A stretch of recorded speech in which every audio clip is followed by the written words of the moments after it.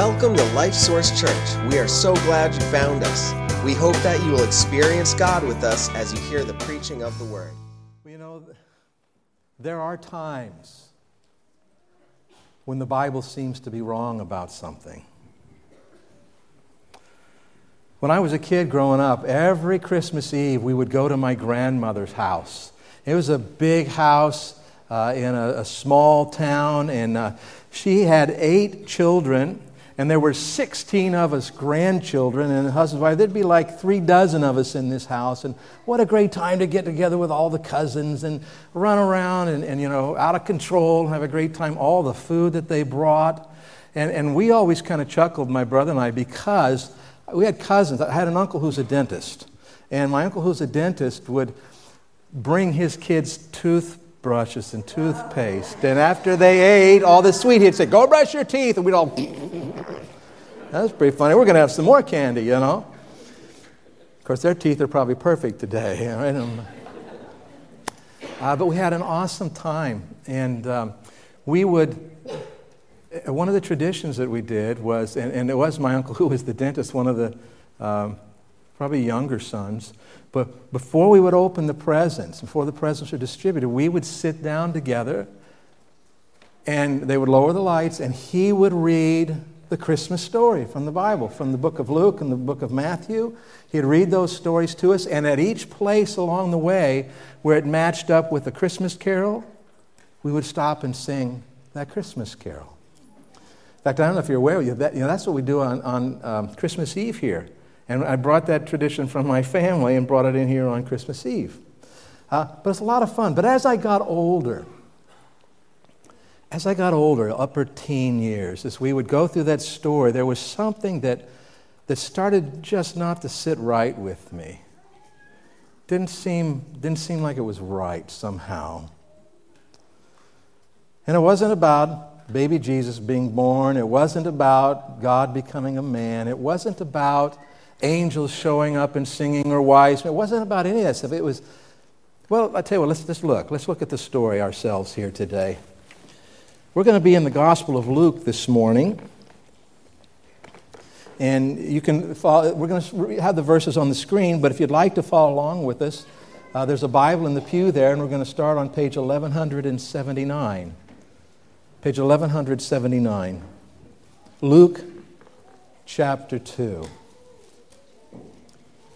This is the story that gives us the actual time of the birth and the events that immediately happen after that. And we're going to start in verse number 8. I think we all know the story of how Mary came and made it to Bethlehem and no room in the inn. But we're going to pick up in chapter 8. The baby is born. Baby Jesus has now been born.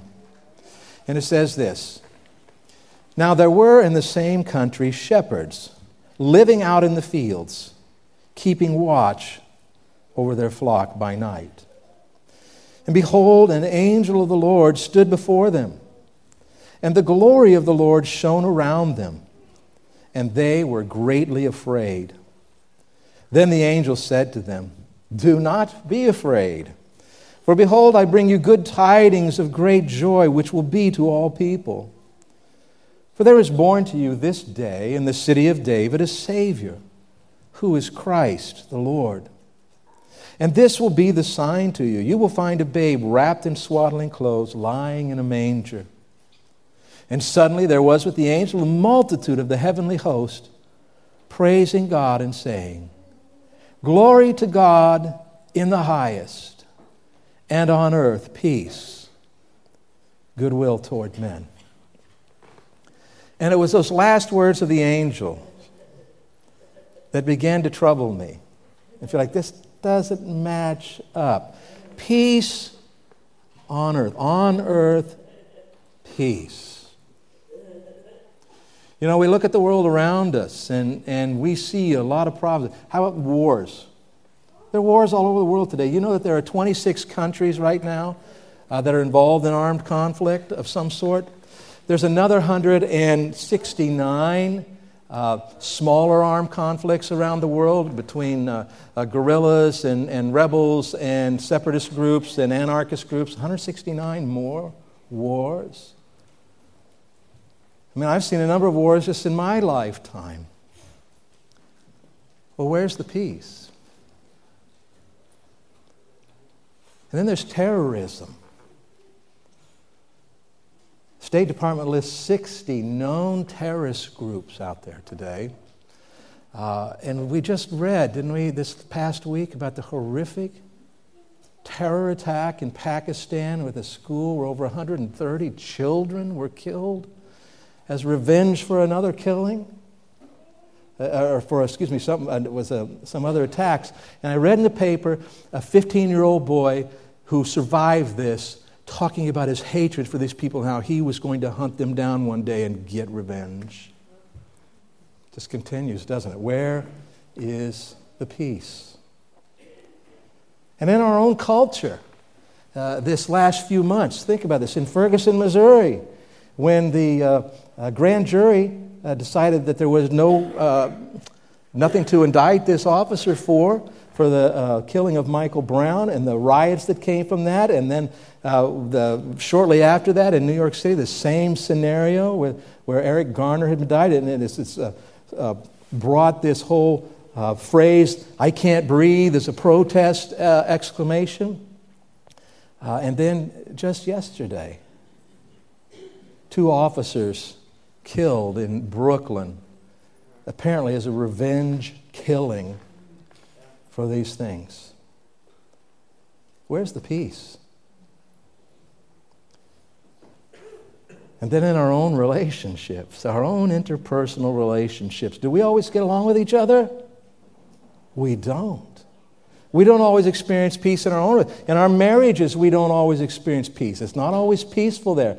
And then our children experience that as well, that lack of peace in the home. And sometimes the children are the ones who are the recipients of it, and they give it right back to us sometimes. There's no peace there, and then they begin to take it out on each other. And the cycle continues. So where's the peace?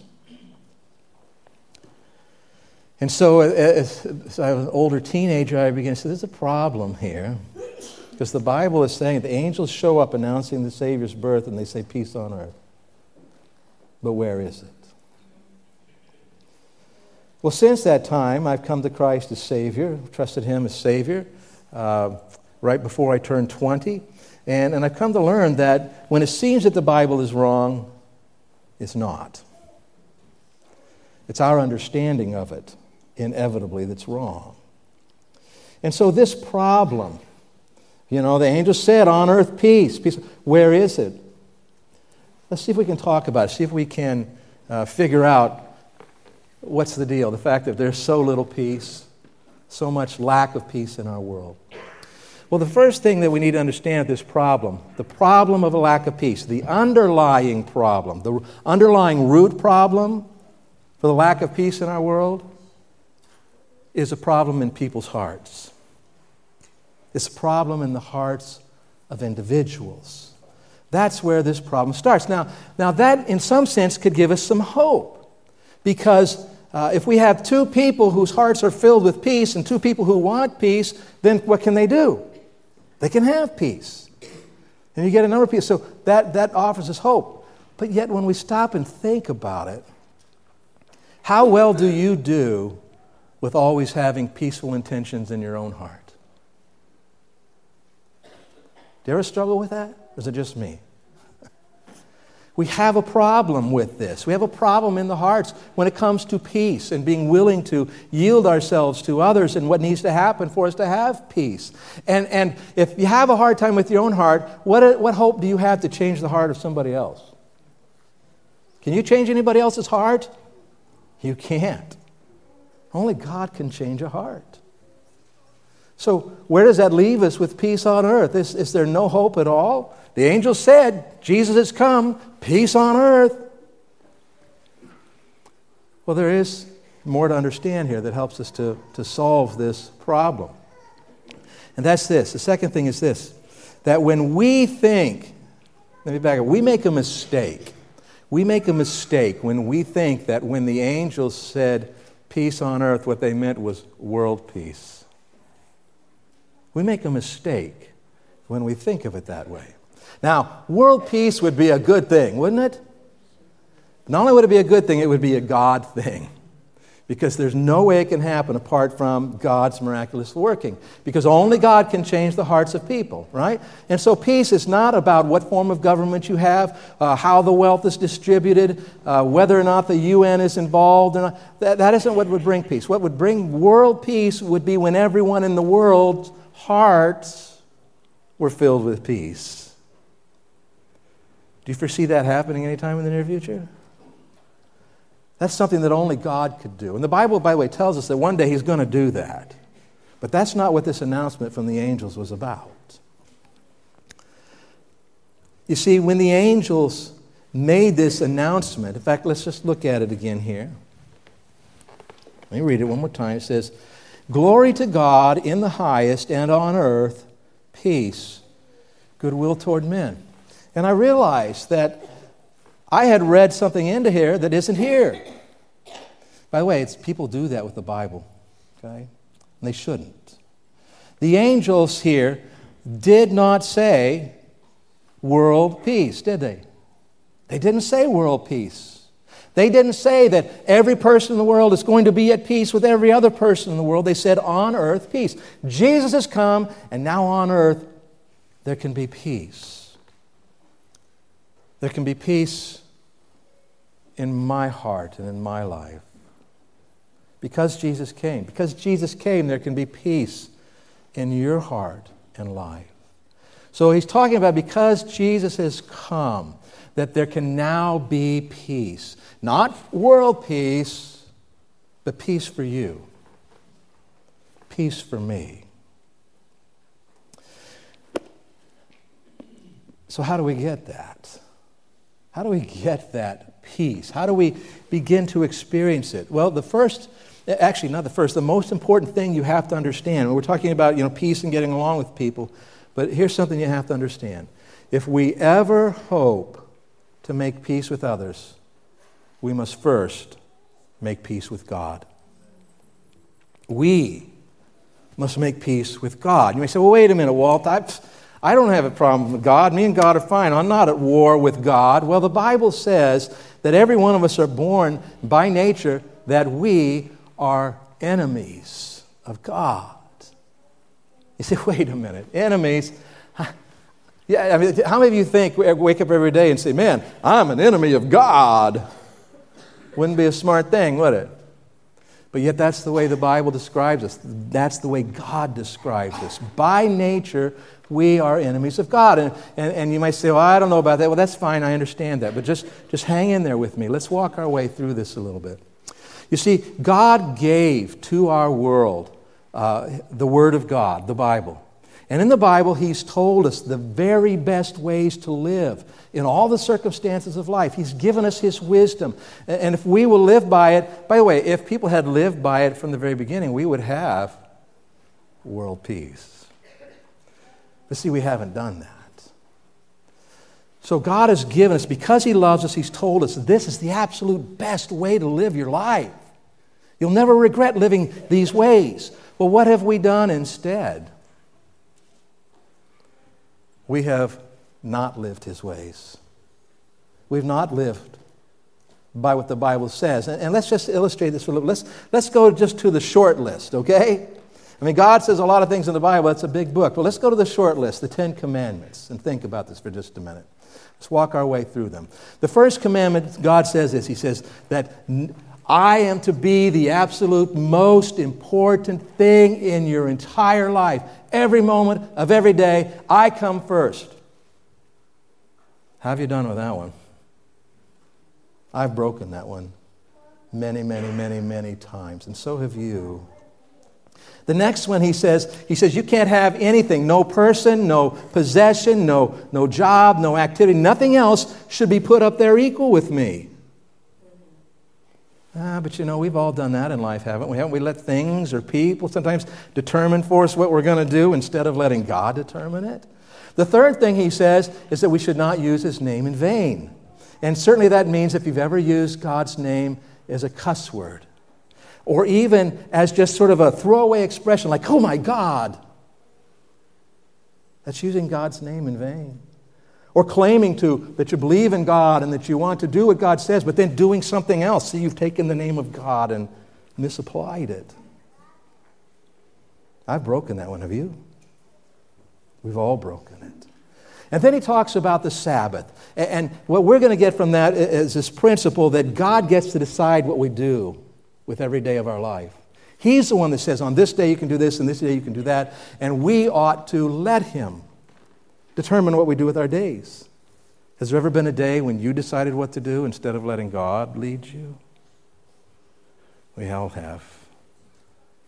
I've done that many times. So have you. We've broken that command. The next one is about honoring your parents, which means when you're young, you obey them. You always do what they say. And throughout your entire life, you respect them and give them the honor that's due to them.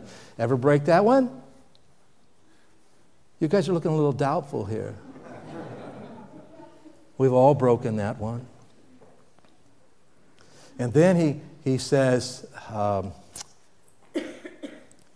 don't kill, don't murder. And you go, phew, finally one. It didn't break. But Jesus talked about this, and He said that when you have hatred in your heart toward anybody, that's the root problem behind murder. Have you ever found yourself with feelings of hatred for somebody? You've broken that commandment, so have I. And then he talks about don't commit adultery. And you might say the same thing, but Jesus got in the mix on this one too. And he said adultery, ultimately, really about what's going on in your heart and mind. And he says that if you're pondering this and thinking about it ever, you've had this desire to someone, you're thinking about someone that you're not married to, that is at the root sin of adultery. And so I've broken that. Have you? We've all broken that at some point.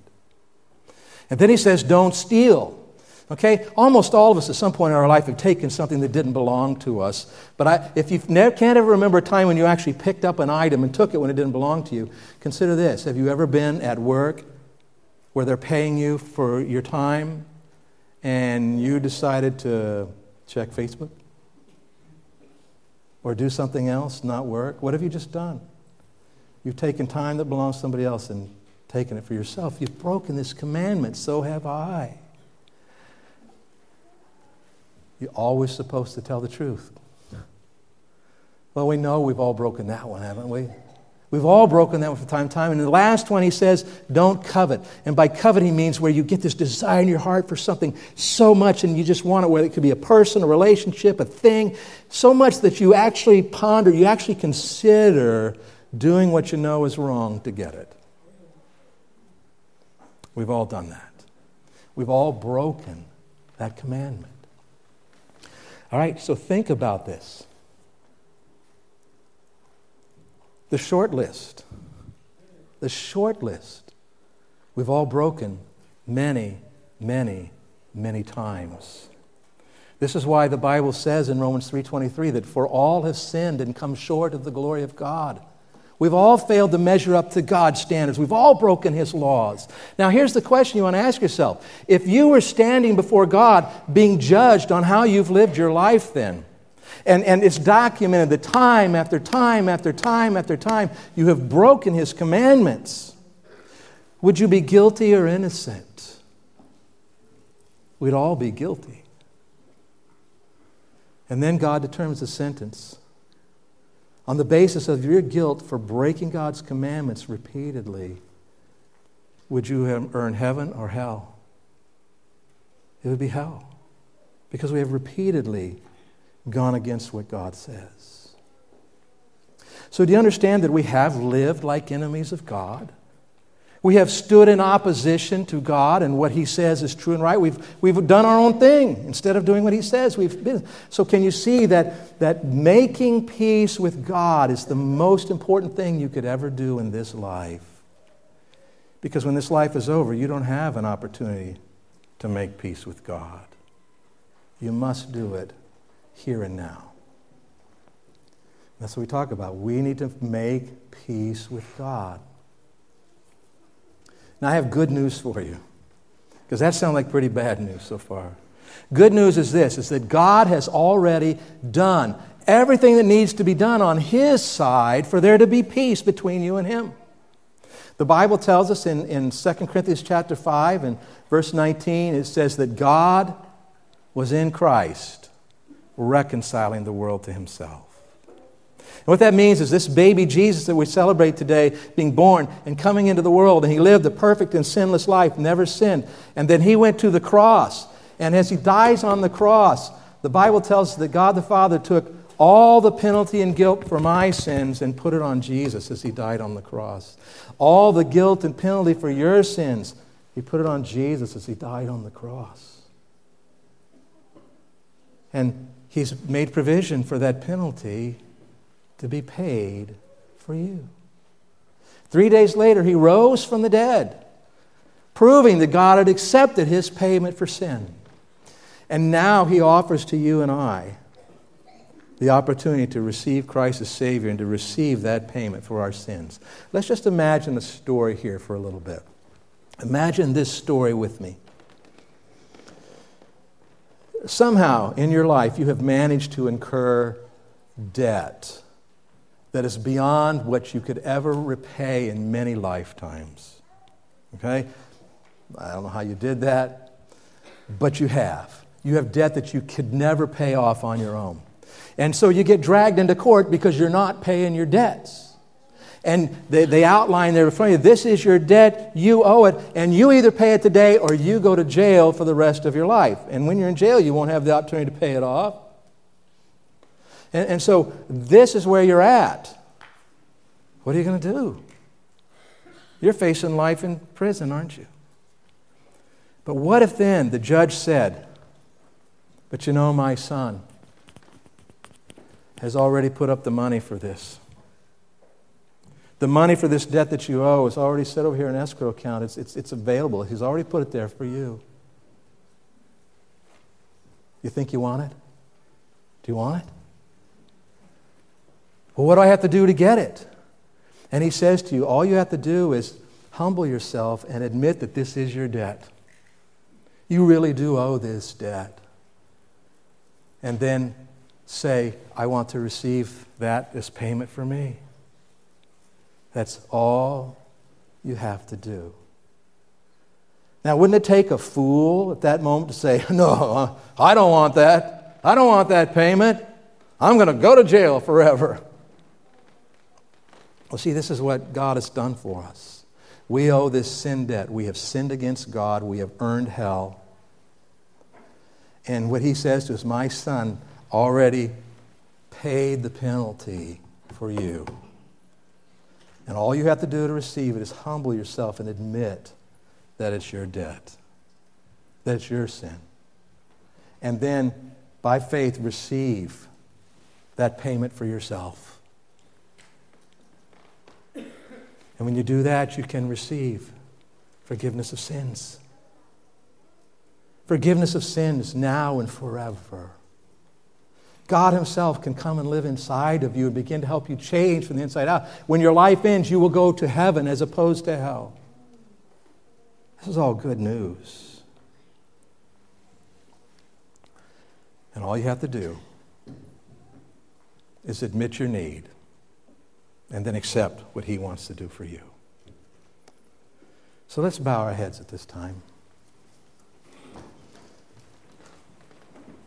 Just a moment, I'm going to give you an opportunity to pray with me and make peace with God. All you have to do is in your own heart and mind, as I pray, you pray along with me silently. God knows what's in your heart. He knows what's in your mind. Just pray along silently, and God will hear and God will know. And God will answer your prayer. If you're here today and you say, yeah, I know I have sinned against God. I know that my sins have separated me from Him. I know that I have this sin debt that I cannot pay. I know that I need to make peace with God. If that's where you're at right now, then silently pray along with me. Say something like this to God in your heart. Say, God, right now as I'm praying, you pray along with me. God, I have sinned. I know that. I know that I've broken your commands many times. I know that that sin has earned me hell. But I don't want to go to hell. I want to make peace with you. I believe that Jesus did die for my sins, that he paid for my sins. And right now, by faith, I receive his payment for me. I receive Christ as my Savior to provide me that forgiveness of sins and eternal life. Amen. Nobody looking around. Keep your heads bowed and eyes closed, please. I want to give you an opportunity here to respond in a way that's going to help you and it's going to help me to help you. I'd like to pray for you. If you just prayed with me to make peace with God, you just prayed with me to receive Christ as Savior, with nobody else looking around but me, I'm going to ask you, would you raise your hand and indicate that to me right now? Yes, I see that hand. Others? Yes, I see those hands. Yes. Yes, all over the place. Thank you. Any others? Father, thank you for these who have indicated that today they have received your Son as Savior. They've received your payment. They have made peace with you here today. We are so grateful for that, Father. And I pray that you will make it a reality in their lives. And as they go forward from here, that they will begin to follow you and live their lives more and more according to your word. That they not only might have made peace with you, Father, but they might experience your peace in their hearts and in their lives. And I pray these things in Jesus' name. Amen.